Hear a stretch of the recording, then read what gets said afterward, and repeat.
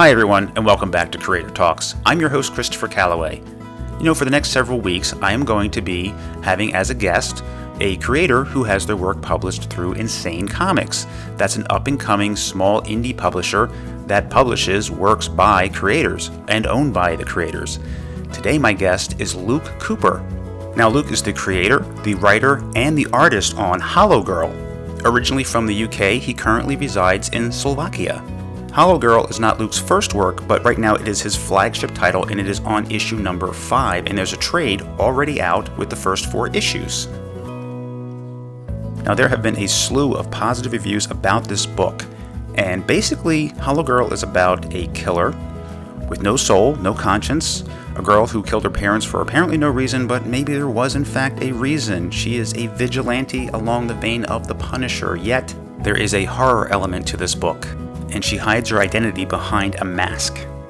So if you like vigilante anti-heroes, this is a book for you. And as always, there's plenty of chit-chat about other things, particularly about the state of the comic book industry, upcoming films this summer, the upcoming Netflix series The Punisher, and other interests that Luke has, and things about comic book and comic book creation and the creators. So good interview, good chat, and it's always fun to have a discussion with someone in another part of the world with a different perspective. And so let's begin my discussion with Luke Cooper, the creator, writer, and artist of Hollow Girl, here now on Creator Talks.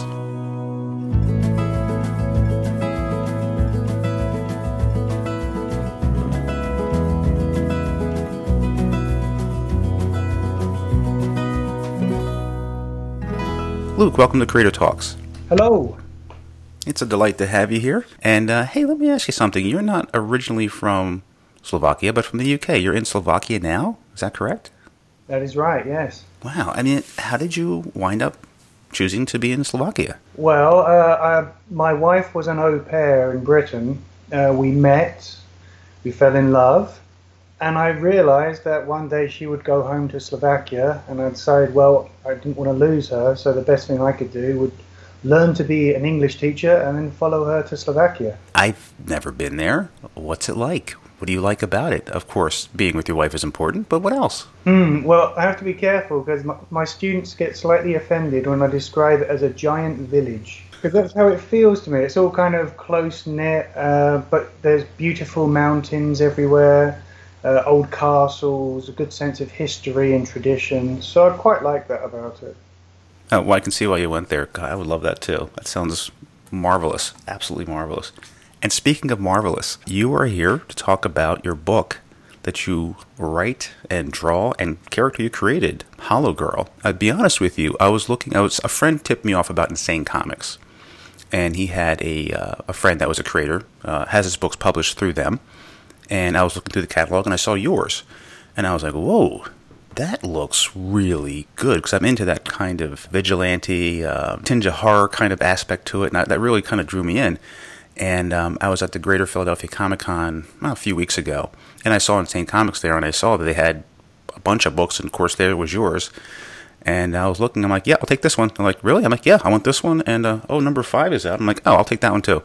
So yeah, let's talk a bit about Hollow Girl and how you got started and how you first created that character, like the inspiration for that. Well, it's quite a shallow story, really, because I'm a fan of the girls and guns sort of subgenre, but as I was drawing it, I started to feel kind of weird about it, that it seems to be a dime a dozen, these sort of sexy girls with guns, and I thought it'd be more interesting to actually subvert it, to make you feel ashamed for liking those sort of books. So I gave her a mask to dehumanize her, I gave her a very dark backstory, and made her actually the antagonist. So if you, I used to love old slasher movies like Halloween and Friday the 13th and those kind of things.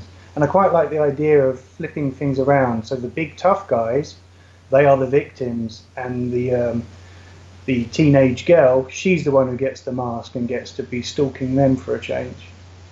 Okay, yeah, it makes a lot of sense, because I saw that mask and I was like, that does look like Halloween. And it does add to that real creepy factor to it. Yeah, and she is this character. There's two ways to look at this. Is this in her head, or is this really happening? And it seems to me like it's really happening. But she is a vessel for other spirits, for other women, other girls who have been brutalized. Initially, yes. As the series goes on, you will start to get a few male spirits turn up as well. I mean, there is a slight feminist slant to it, I suppose, that it is about an empowered victim almost. But I wanted to be very clear that she is completely insane as well. I mean, even if the ghosts are real, the things that she is doing they're not good. It's more like the modern approach to the Punisher, where it's okay for him to do this stuff if we accept that there's something very wrong with him for wanting to do them. You're a fan of the Punisher. That's one of your, I guess you could say, inspirations for a character like this? Definitely, yeah. I've been reading the Punisher since the 1985 miniseries. I love it. Also stuff like Judge Dredd as well, where it's a similar kind of thing, where Judge Dredd looks very much like a fascistic sort of future. But Judge Dredd himself is kind of heroic, even though he is kind of the bad guy in the story as well. And I like that ambiguity between good and evil. We admire him, but we're scared of him too. There's a kind of dark quirkiness to the Punisher books, especially lately. Yeah, they're something else. I don't follow them closely personally, but yeah, I know what you're talking about, that miniseries. And Punisher was really big, and still is big, but was really big back in the 90s. That was kind of like the sweet spot for the vigilante hero in comics. It also killed him as well, didn't it? Because they did about 5 books at once, and the artwork was just getting worse and worse, and in the end it sort of imploded.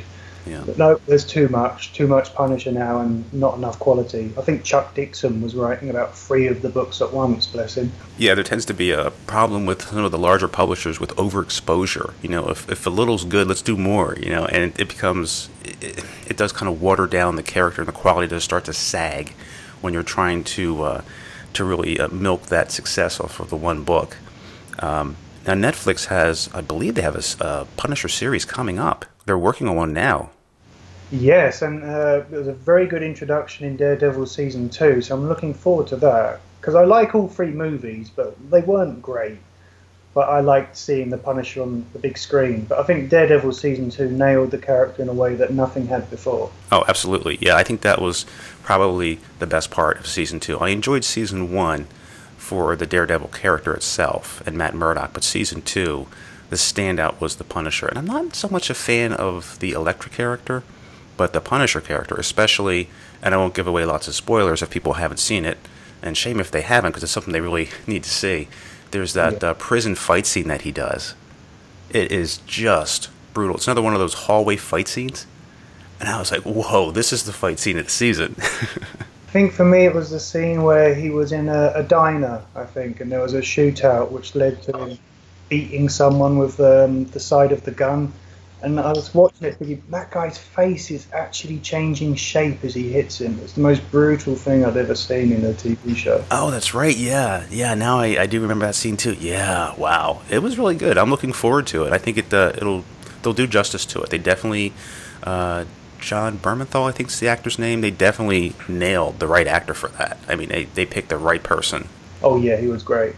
Spot on. So now you've been doing Hollow Girl. When was it first published? Because you're up to issue 5 now. Yeah, it's been going for a year or so. I mean, that's the problem with independent publishing, that you tend to get long gaps. To be honest, there was a gap after issue 4 because we were promoting the book, the first trade paperback. And we were also trying to do some other stuff, try to get other distributors involved.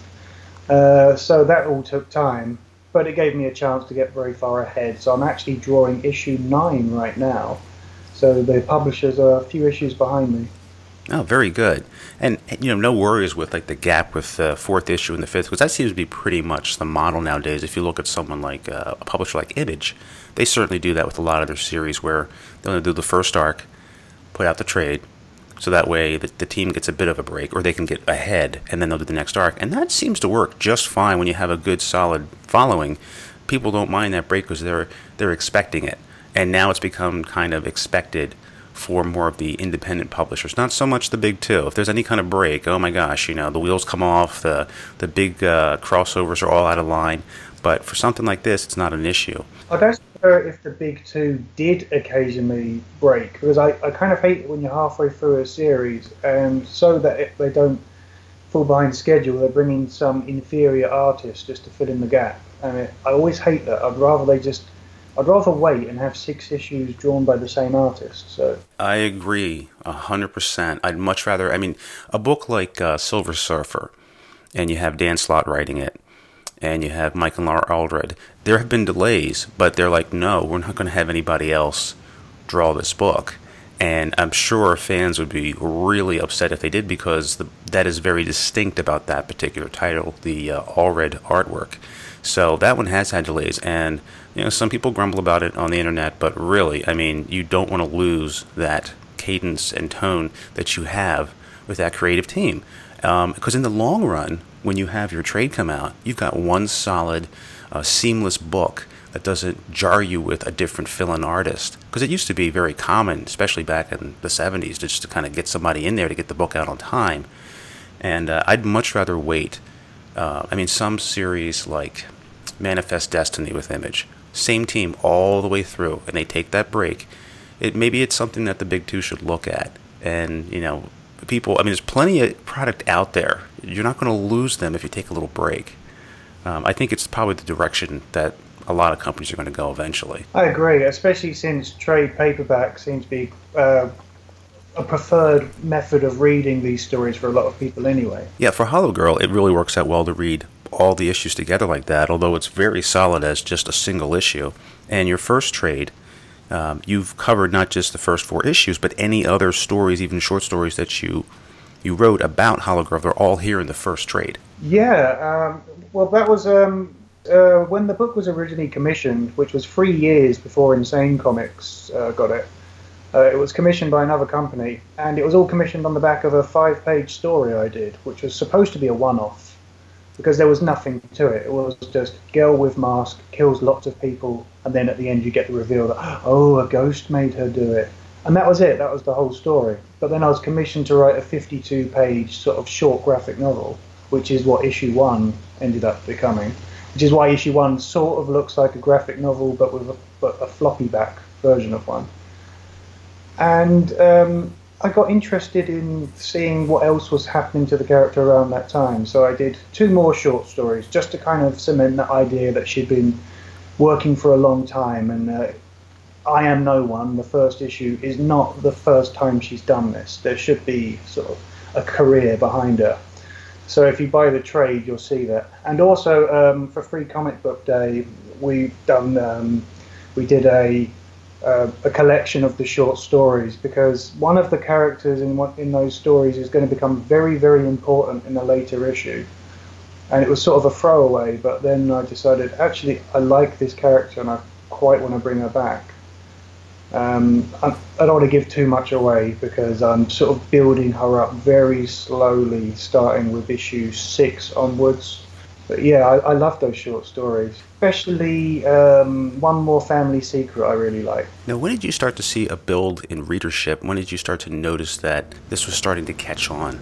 Because I'm so far away from the action, so I just kind of blindly send out comics, but then we get photos back from Comic Cons, and that's where it really seems to take off, the Comic Cons. And I think because the character is so kind of eye-catching and iconic, inside is kind of similar to the cover, so they don't feel cheated. I think with a lot of indie comics, you do get like great covers, and you open it up, and the art inside is not to the same standard. Hollow Girl doesn't do that. I do agree that, yeah, a lot of the indie books, they do a wonderful job on the cover, and then you open it up and you're disappointed. But this is what's on the outside is what's on the inside, and I think that's probably one of the reasons why it is so successful. Is people are like, oh, okay, I'm getting what's on the cover. I'm not just getting a beautiful cover and then some subpar art on the inside. But yeah, I guess the best way is through cons especially for an indie book, to really get things off the ground.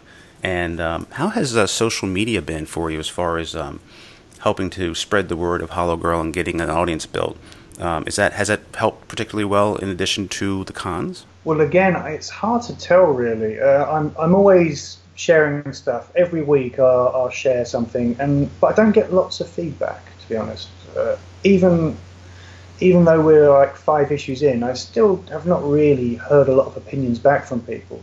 We know it's successful because people are buying it, but we don't really know if they don't seem to be very vocal. I wonder if I attract a particular kind of reader, because it is quite a bleak book, and it is about a character who's very sort of inwardly focused, very introvert. So I wonder if those are the kind of people that seem to like it as well.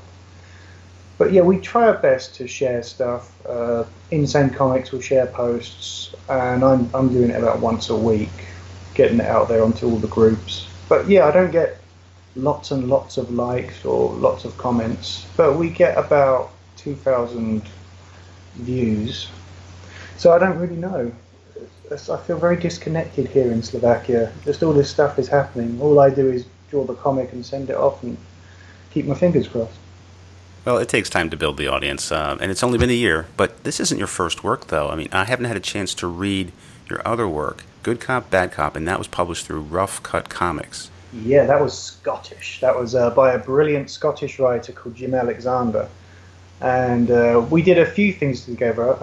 I still do front covers for one of his comics. He does a series called Wolf Country, which is a very, very cool take on the werewolf versus vampire thing. But he's created a whole world for his characters to inhabit. And what I find amusing is I did the first issue. I only did the art for the first issue because I was doing Good Cop, Bad Cop at the same time, and I was getting burnt out trying to do 2 comics at once. But the artist who came in still uses my designs, and my designs are based on me. So he's actually drawing my face as one of the main characters. Yeah, that's one I definitely want to check out. I saw that. That's another one that along the lines of Hollow Girl type art, and the artwork is fairly minimalist, clean lines, and in Hollow Girl there's not like a whole lot of background, but I didn't even really notice that until I looked at it again with a very critical eye. And speaking of eyes, the one thing that like really draws me in this book are the eyes. I mean, they are haunting on all the characters. Very intense. I really like that. That's great. Well, the Scottish writer once told me I draw everyone with panda eyes. I blame the Punisher because it was I think his name is Whilce Portacio. He did some great Punisher issues back in the 80s. And that's how we draw the Punisher. If things were getting serious, there'd be no eyes, just black where the eyes should be. And I got really obsessed with drawing that. But it does look like none of my characters seem to get a lot of sleep. They all have big bags under their eyes. Oh, the Portacio issues are some of my favorites, actually, the Punisher. I know that at one point a really hot one was the Punisher fighting Daredevil on the cover. One's got a knife. He was fantastic. He still is fantastic. Those are some of my favorite issues. Another influence of yours, I guess, in terms of the art style and that you like is Mike Mignola? Yeah, the minimalist style definitely comes from Mignola. And a lot of my favorite artists seem to be people that can do a lot with very little. So I like Steve Dillon, rest in peace. But Steve Dillon was one of my favorites as well. Marcelo, is it Fruzin? I'm not good with the names, but he drew some really good Hellblazer issues. And he's very similar to Mike Mignola. It's all shadow, lots of black, lots of contrast, and I like that kind of stuff. And with Hollow Girl, especially because of the white mask, I wanted a lot of it to be just shadow and just like seeing the white mask emerging from the darkness quite a lot. So it was very intentionally, especially very, very black and very white. Oh, it works really well because it's black and white and gray tones. So it really works with the more cleaner artwork.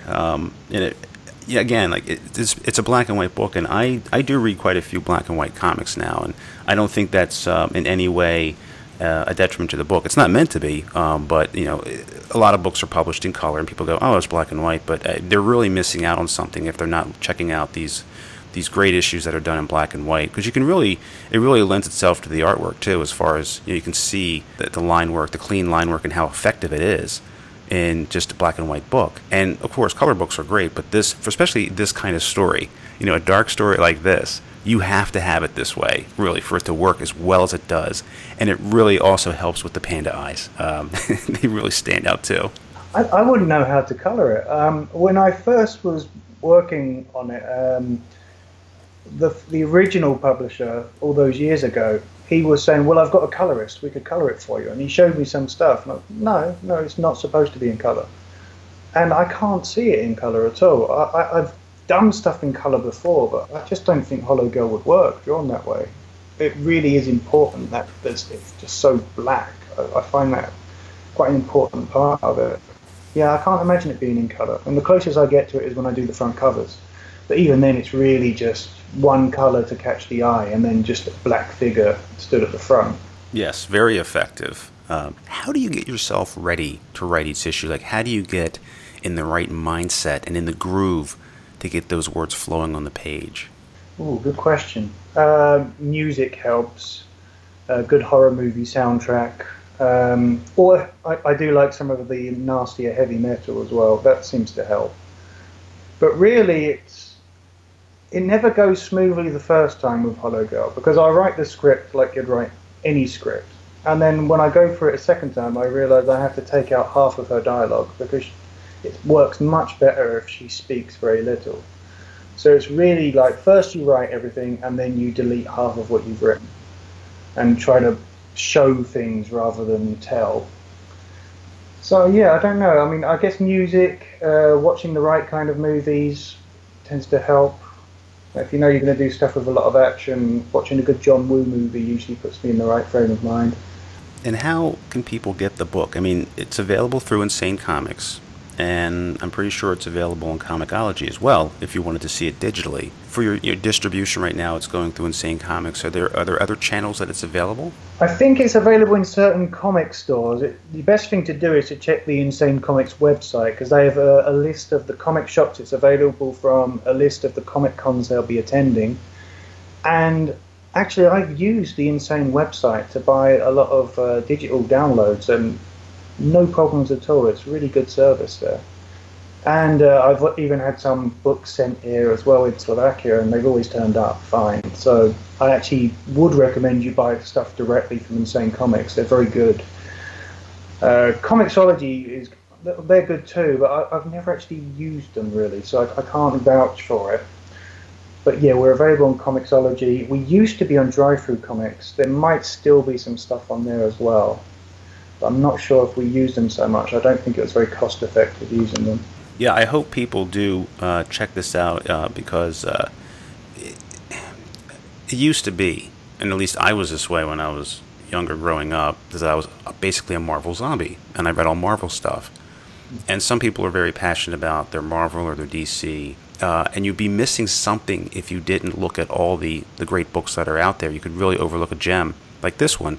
And I think for consumers overall, there's less of a sense of brand loyalty to any one product or service, or even a publisher nowadays. You don't see that as much.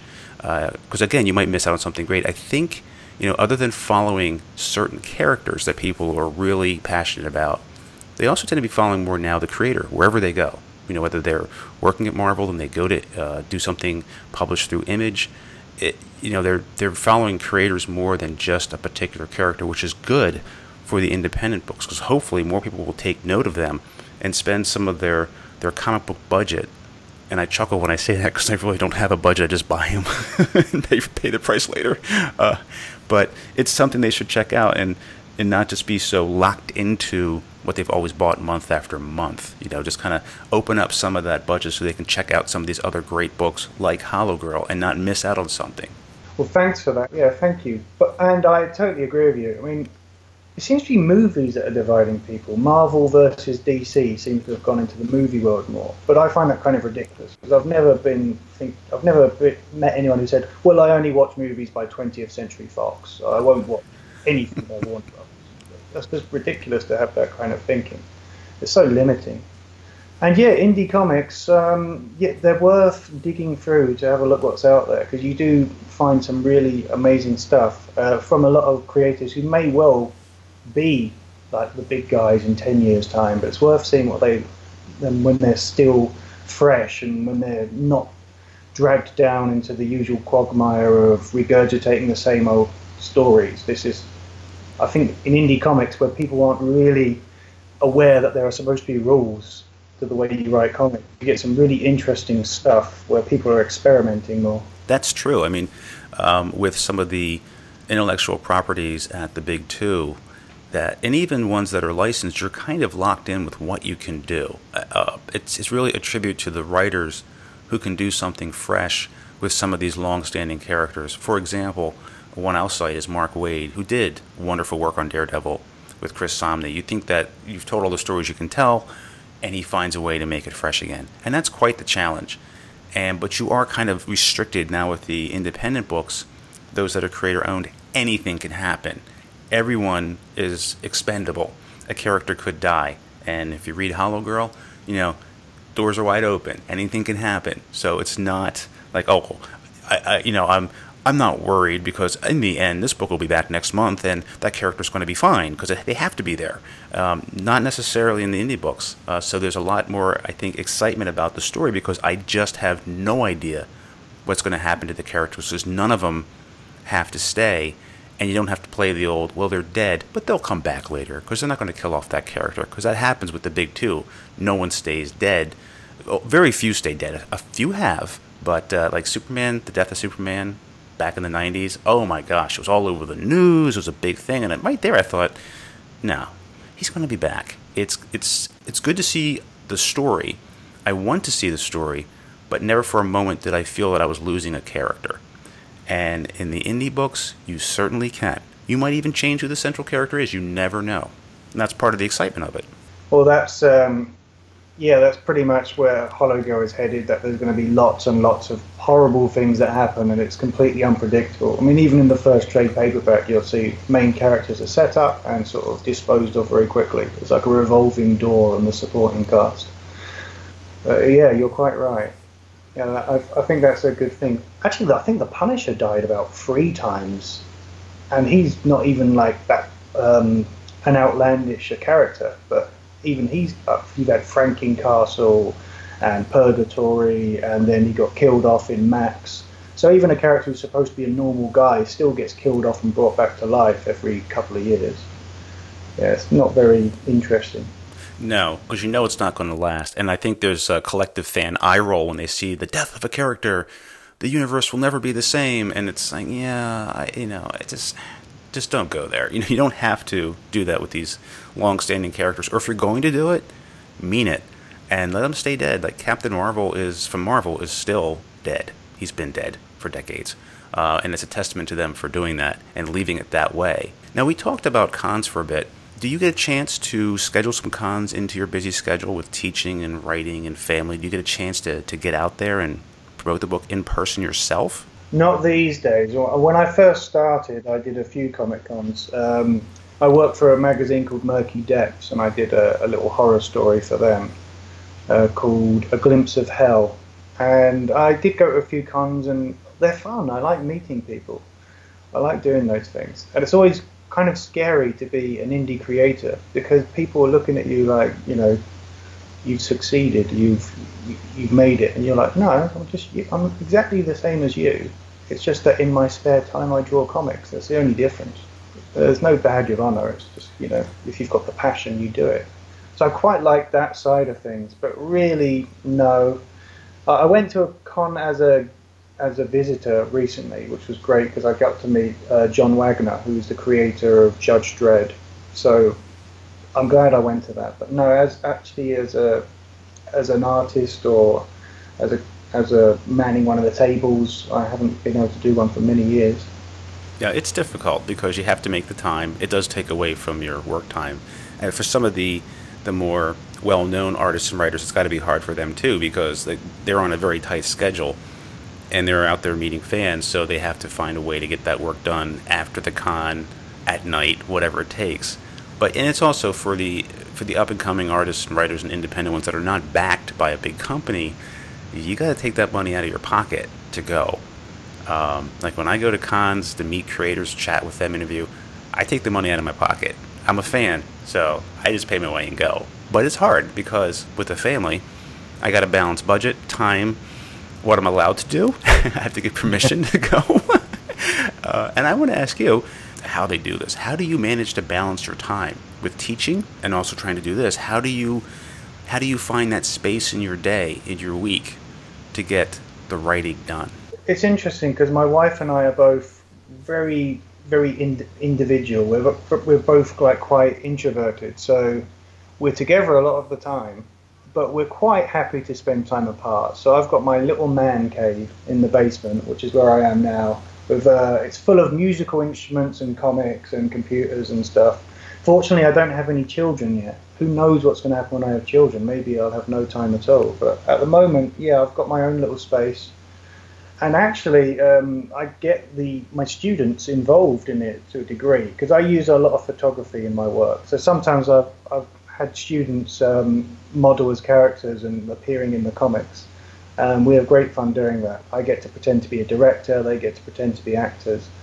So yes, I do a drama club at school. So we sort of bring some of the comic work into that as well. So I guess the answer is cheating. So I use the teaching to help with the comic stuff. Brilliant. Yeah, that's perfect. That's what you need to do, is find a way to have your work kind of fit in with your passion too, and then your work can become your passion. No, that's great. You mentioned you have musical instruments in your man cave. Do you play musical instruments yourself? Are you also a musician on the side? I'm a bad musician on the side. I'm not exactly a Renaissance man. I would love to be, but I kind of do lots of different things, but I'm quite average at all of them. So I'm okay at writing, I'm okay at drawing, I can play a little bit of guitar. So I've got a bass guitar, electric, a nice 12-string acoustic, and sometimes I just do my own music when I've got a bit of time. But because I'm deep into Hollow Girl at the moment, I don't really have a lot of time for music. Maybe over the summer break I'll be able to get the guitars out again. It's a creative outlet. For creative types, they're into many different things, and that's great that you also dabble a bit with music as well. We talked about movies briefly, about how people aren't loyal to one particular studio. There's a lot of big summer movies coming out. Are there any summer movies that are on your must-see list? I don't get a chance to go to the cinema very much because I'm in Slovakia. They do show movies in English with Slovak subtitles, but it's not so easy for me to go on my own. So I've got my wife to agree that we're going to go and see Stephen King's It when it comes out. That's the film. I nailed her down on that, and we are definitely seeing this movie. As for big summer blockbusters, no, there's nothing really on my radar at the moment. I mean, there are quite a few good superhero movies coming out, but maybe I'm a little bit burnt out with that stuff. I'd still enjoy them, but not in the way I used to. I don't get so excited anymore. I think Civil War was the last superhero movie that really got the juices flowing and nailed me down to the seat in the cinema. Yeah, definitely. I did see that one too. That was a great film. For me, it is a bit of a challenge. I don't review films. I'm not a review writer per se, and part of it is I just don't have the flexibility in my schedule. We talked about how do you make time to write, and when you do have a family, when you get to that point, well, you just become like really super efficient and a super planner to get things done. And I'll see Guardians. It's out this weekend as we're recording this. I won't see it for another week. And I have to put myself kind of in a internet blackout from any kind of spoilers, because I just can't do things that day it comes out. I don't have that kind of schedule. I have to arrange things to get out and see them. And I don't get out to the cinema that much either myself. And even though there's plenty of theaters around me and everything's in English, I just don't have the time. So for me, I usually catch a lot of things on the back end, either through Netflix, Amazon, through rentals. A lot of it I just cannot find the time. And there's too many other things I have to do. It's hard to find the time. Yeah, and I don't know if the theatre experience is as exciting for me as it was when I was younger. I think when you're young, it's a really a big deal, and I think it's great when you have children and you start taking them to the theatre. That's great, but when you're older, it's, well, I've got a big TV, I've got beer. That's better, right? I don't have to leave the house to watch a great movie anymore. That's true. I went to take my son to the Batman Lego movie, and if I'm going to take him to a kid's movie, that one I'm okay taking him to, because he does like comics too. Shockingly, can you imagine that happening with my kid being into comics? I hear you, and I didn't mind seeing that. But in some ways, I do enjoy going to the theater more now than I did just a few years ago, because in our area, and there's more and more of these popping up. They have better seating where you can either, one, reserve your seat in some cases, which is great, so you're not like right in the front row craning your neck up. They have reclining seats with little tables that swing around, and you can go to a bar out in the lobby, buy a drink, and take it in. So that makes it a really fun experience. But it can also be a bit of a detriment, because if you have too much, you might fall asleep during the movie. Oh, yeah. Because I had a nice beer at a film. I was seeing Rogue One, and I don't want people to think I'm an alcoholic, but I had a beer, and I'm thinking I'm going to have a beer. So I went back for a second one during the middle of the movie, and I didn't think about the fact that it wasn't your regular bottle of beer. It was in a cup, which was probably like 24 ounces. Mm-hmm. And I had some like high IPA, and next thing I know, I'm waking up and there's a huge fight scene going on. And I'm like, wow, that's some pretty strong beer. If I kind of nodded off during Rogue One, it was a great film, but you gotta be careful. But that does make the experience better now. Going to films is that they make it a much more of a night out where you can grab a drink. They do limit you usually, like you can get like 3, which I think is a lot, especially for a 2-hour movie. But it does make it special. But I agree with you. It is nice to be in your own house, your own TV. Get a drink. You can stop, pause. Whereas in the movie theater, you got to run out, run back, and you might miss something. Unless you're seeing it for the second or third time.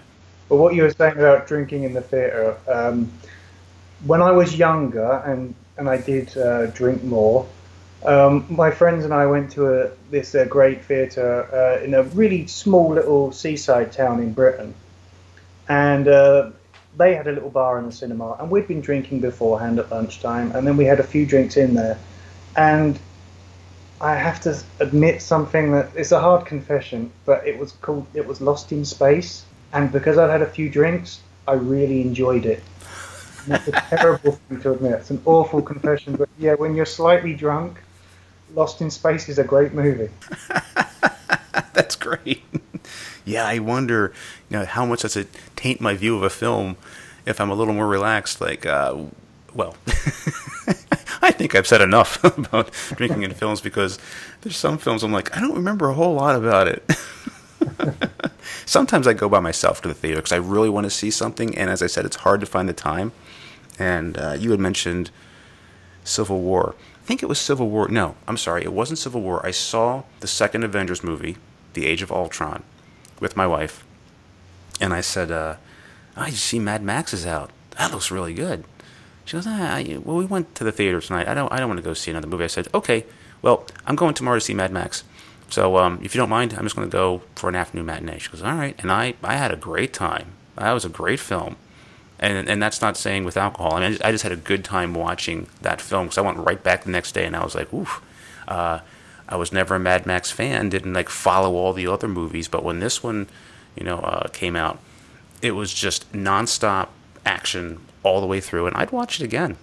I don't know if you had a chance to see that. A really good film. I really enjoyed that one. It's one of those films where it's mainly, the stunt work is mainly practical, isn't it? So it felt very real when you're watching it. Yeah, no, that's a very good point. Yeah, I did not feel there was too much CGI or anything like that. It was really, the stunt work was very real and grounded, so I think that lent a part of the excitement, why I enjoyed it so much. And this is the part of the show where I like to ask my guests, and we're already kind of there, but what do you like to do for peace and relaxation? How do you get away from it all and just unwind? I don't think I do. I think because my days are so packed, I think drawing is kind of what I do to relax. It is the way I decompress. But I have been going through a phase of playing a lot of Grand Theft Auto 3 because I'm old. So I've got a PlayStation 2, and I still sometimes blow the dust off it and play a game. So Grand Theft Auto 3 has been the way I've been sort of relaxing the last week or so. This is the island book question. You're stuck on an island. There's no power. You don't have a tablet or a phone. They're all dead. What's the one book, and it can be a set of books if they're the same, part of the same set volume, that you would want to have with you on that desert island? I kind of already have one. Every holiday I've ever been on, I've always read the Stephen King, Peter Straub book, The Talisman. And it seems to have, it went with me to Thailand, it went with me when I first came here.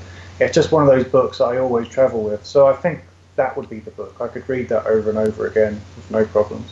And that is something that you do go back and read repeatedly, like once a year. I know some people have those books that they, whether it be a novel, prose, a comic, they'll read it like every year, or they'll see a film. They'll watch the same film every year at the same time. Is that something that you do occasionally? Yeah, I read my books to distraction, definitely. I don't think of literature as disposable. It's the same thing with movies. If I love a movie, I'll watch it over and over. When I was younger, I think The Crow worried my mum because I watched The Crow every day for about 2 weeks. And Taxi Driver, when I was a bit older, I was mildly obsessed with Taxi Driver for a while. Aren't they working on a new Crow movie? Isn't that something that's in the works? They're always working on a new film. That's been in the work for about a decade, hasn't it? And they've got through about 200 directors. I'm not sure what's happening with it. Yeah, that's been off and on. Maybe, hopefully, someday this will all come together. The environment seems right for it, for those kind of action hero. That everything that's out there now should be a very conducive environment to finally getting that off the ground. Yeah, but the thing they always miss with The Crow is, and because look, I sometimes wonder what it would be like if Hollow Girl was made into a movie, and I always try to think of what kind of director I'd get to do it. And my feeling is I'd get a horror movie director to make it. And I think The Crow kind of works in the same way, that if you want to make it have the right atmosphere, you don't get an action movie director, you get a horror movie director to do it, to make sure that the dark supernatural elements look right. Because action, I think if you can just get like a great stunt team, and you can augment the action, which is kind of how the Marvel Comics movies are made, aren't they? They tend to get indie directors and then get a really great action team in to help them out with that side of it, and just let the directors concentrate on the dramatic side of it. Yeah, it's worked well for them. Yeah. Yeah. Hey, if they ever did a Hollow Girl film, if that ever happens for you and someone's like, we want to make a film about it, casting the main character, the first thing that came to my mind was Aubrey Plaza. You've seen her in Legion on FX. Oh, okay. Yeah, that would be interesting. I could see her in that part. I think she'd do really well in that part. I could never think of an actress to play Hollow Girl, though. I look at actresses who were younger who would have done it. Now I wonder, do you remember there was a little girl in Silent Hill, and she's always playing horror characters, and I kind of wonder what she looks like now, grown up, because she's got kind of the long dark hair, and she's very good at playing horror characters, but she looks kind of cute. Jodelle Furland, a version of her playing Hollow Girl. Think of Marcus Nispel, the guy who did the Friday the 13th remake and the Texas Chainsaw Massacre remake. I know he's not made the greatest movies, but there's something about the way the movies look that I really like. They manage to be very dark and very glossy at the same time, which I think is a really nice look. Well, it'd be nice to see someday if that ever comes to light. It's a little scary because you never know if you're going to get what you want, because you do relinquish some control when someone buys a property, licenses it, and then they go and make it into a film. It might be something that would be really cool as like an indie film versus a big studio, because that way you have at least a little more control over the final product. Yeah, and I don't think it needs to be a big movie anyway. It's not the kind of movie that would need loads of special effects. I think if you put lots of CG into it, it'd look terrible. Oh yeah, oh, absolutely. My final question is, and we did touch on this a bit, what is your beverage of choice? Well, I'm British, so tea with milk and sugar is a frequent thing I drink. Alcohol-wise, I don't really drink a lot of alcohol these days. They do have some nice beers here, though. I do like a good beer. So I guess that would, tea and beer. Not at the same time. Not at the same time, no. Yes, my beverage of choice right now is a coffee in the morning. Half calf, so I'm not too hyper. And then in the evening, usually I pick a nice beer. I prefer quality over quantity. I like a nice craft microbrew, because there's plenty around here. And if not that, then a nice glass of red wine is something that my wife and I enjoy. And as I've told my listeners numerous times, and they know this about me, we usually go for the box wine. We like to be a little thrifty, so we get more for our buck that way, and it's very convenient. Over here, you can go to places where they have wine on tap, like a pub, and you just go there with a plastic bottle and they fill it up for you. Oh my gosh. I have to go there. Red wine is dangerous for me. If I drink red wine, I start to think I'm really funny. I don't know what it is about red wine, but if I've got red wine and social media, bad combination because I start thinking Oscar Wilde and start thinking every comic I write is genius. Oh, yeah. No, I get hilarious when I start having too much red wine. And I tell my wife, I said, just keep drinking, I get funnier. At least you'll think I'm funnier. Oh, I hear you. Luke, man, it's been a delight talking to you this morning and or this afternoon, depending on where you are. and when and where you are. And once again, tell me how fans can get the book and how they can reach out to you if they have any comments or questions. I want to give you some feedback and let you know, hey, they love this book. InsaneComics.com has everything you need if you want to buy the book. And they've got various different ways of doing that, including directing you towards comic shops and things that might be in your area. To get in contact with me, well, I have a Facebook page, but I also have an art page. It's got a really pretentious name. What did I call it? Oh, yeah, The Admittedly Disturbing Comic Art of Luke Cooper. But you can find it as facebook.com/hollowgirl78, I think it is. So that's probably an easier way of finding it. Yeah, give me feedback, and I'll be very grateful. And there's lots and lots of artwork on there for you to pore over. All right, Luke, thanks so much. I appreciate you being a guest on the show, and I look forward to reading more Hollow Girl. Well, thank you very much. It's been a pleasure. And that is my interview with Luke Cooper, the creator of Hollow Girl, writer and artist. Do yourself a favor, check it out. Check out the Insane Comics website. There's so many books out there we talked about that are not part of the big two, and it's really worth seeing what other writers and artists are working on and their own creations, because all this stuff came from a creator. The books from Marvel, the books from DC, that inspiration, that creation came from them.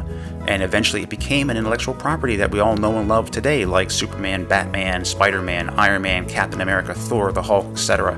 It goes on and on, but that did come from the mind of a creator, so give the others a chance as well. Make a little part in your budget for that. Don't limit yourself to just the same books and the same characters. And a great way to do that is through Free Comic Book Day. As I record this, it's Free Comic Book Day weekend. So it'll be the week after when you hear this, but I had a great time at Free Comic Book Day at my local comic book shop, The Comic Book Shop. And they had several creators there, meeting guests that came in to buy free comics. I bought plenty of books from the creators that were there, in addition to picking up my free comics. Former guest Kurt Bruegel was there with all of his Crom the Barbarian books. A huge fan and advocate for Garner F. Fox, and also I saw former guest Erica Schultz. She is working on the series Charmed for Dynamite Comics, and she also did the series M3, and I picked up her trade paperback Motives, which is the second part of that particular mini-series. And I wanted to get a hard copy, and now I have it. So you should check out Free Comic Book Day and always talk to the creators too. And I met some at the particular event that I was at that'll be on the show later this year to talk about their books. So who, when, follow me at Creator Talks Pod. That's at Creator Talks Pod for who's coming up on the show. For Creator Talks, I'm your host, Christopher Calloway. Until next time.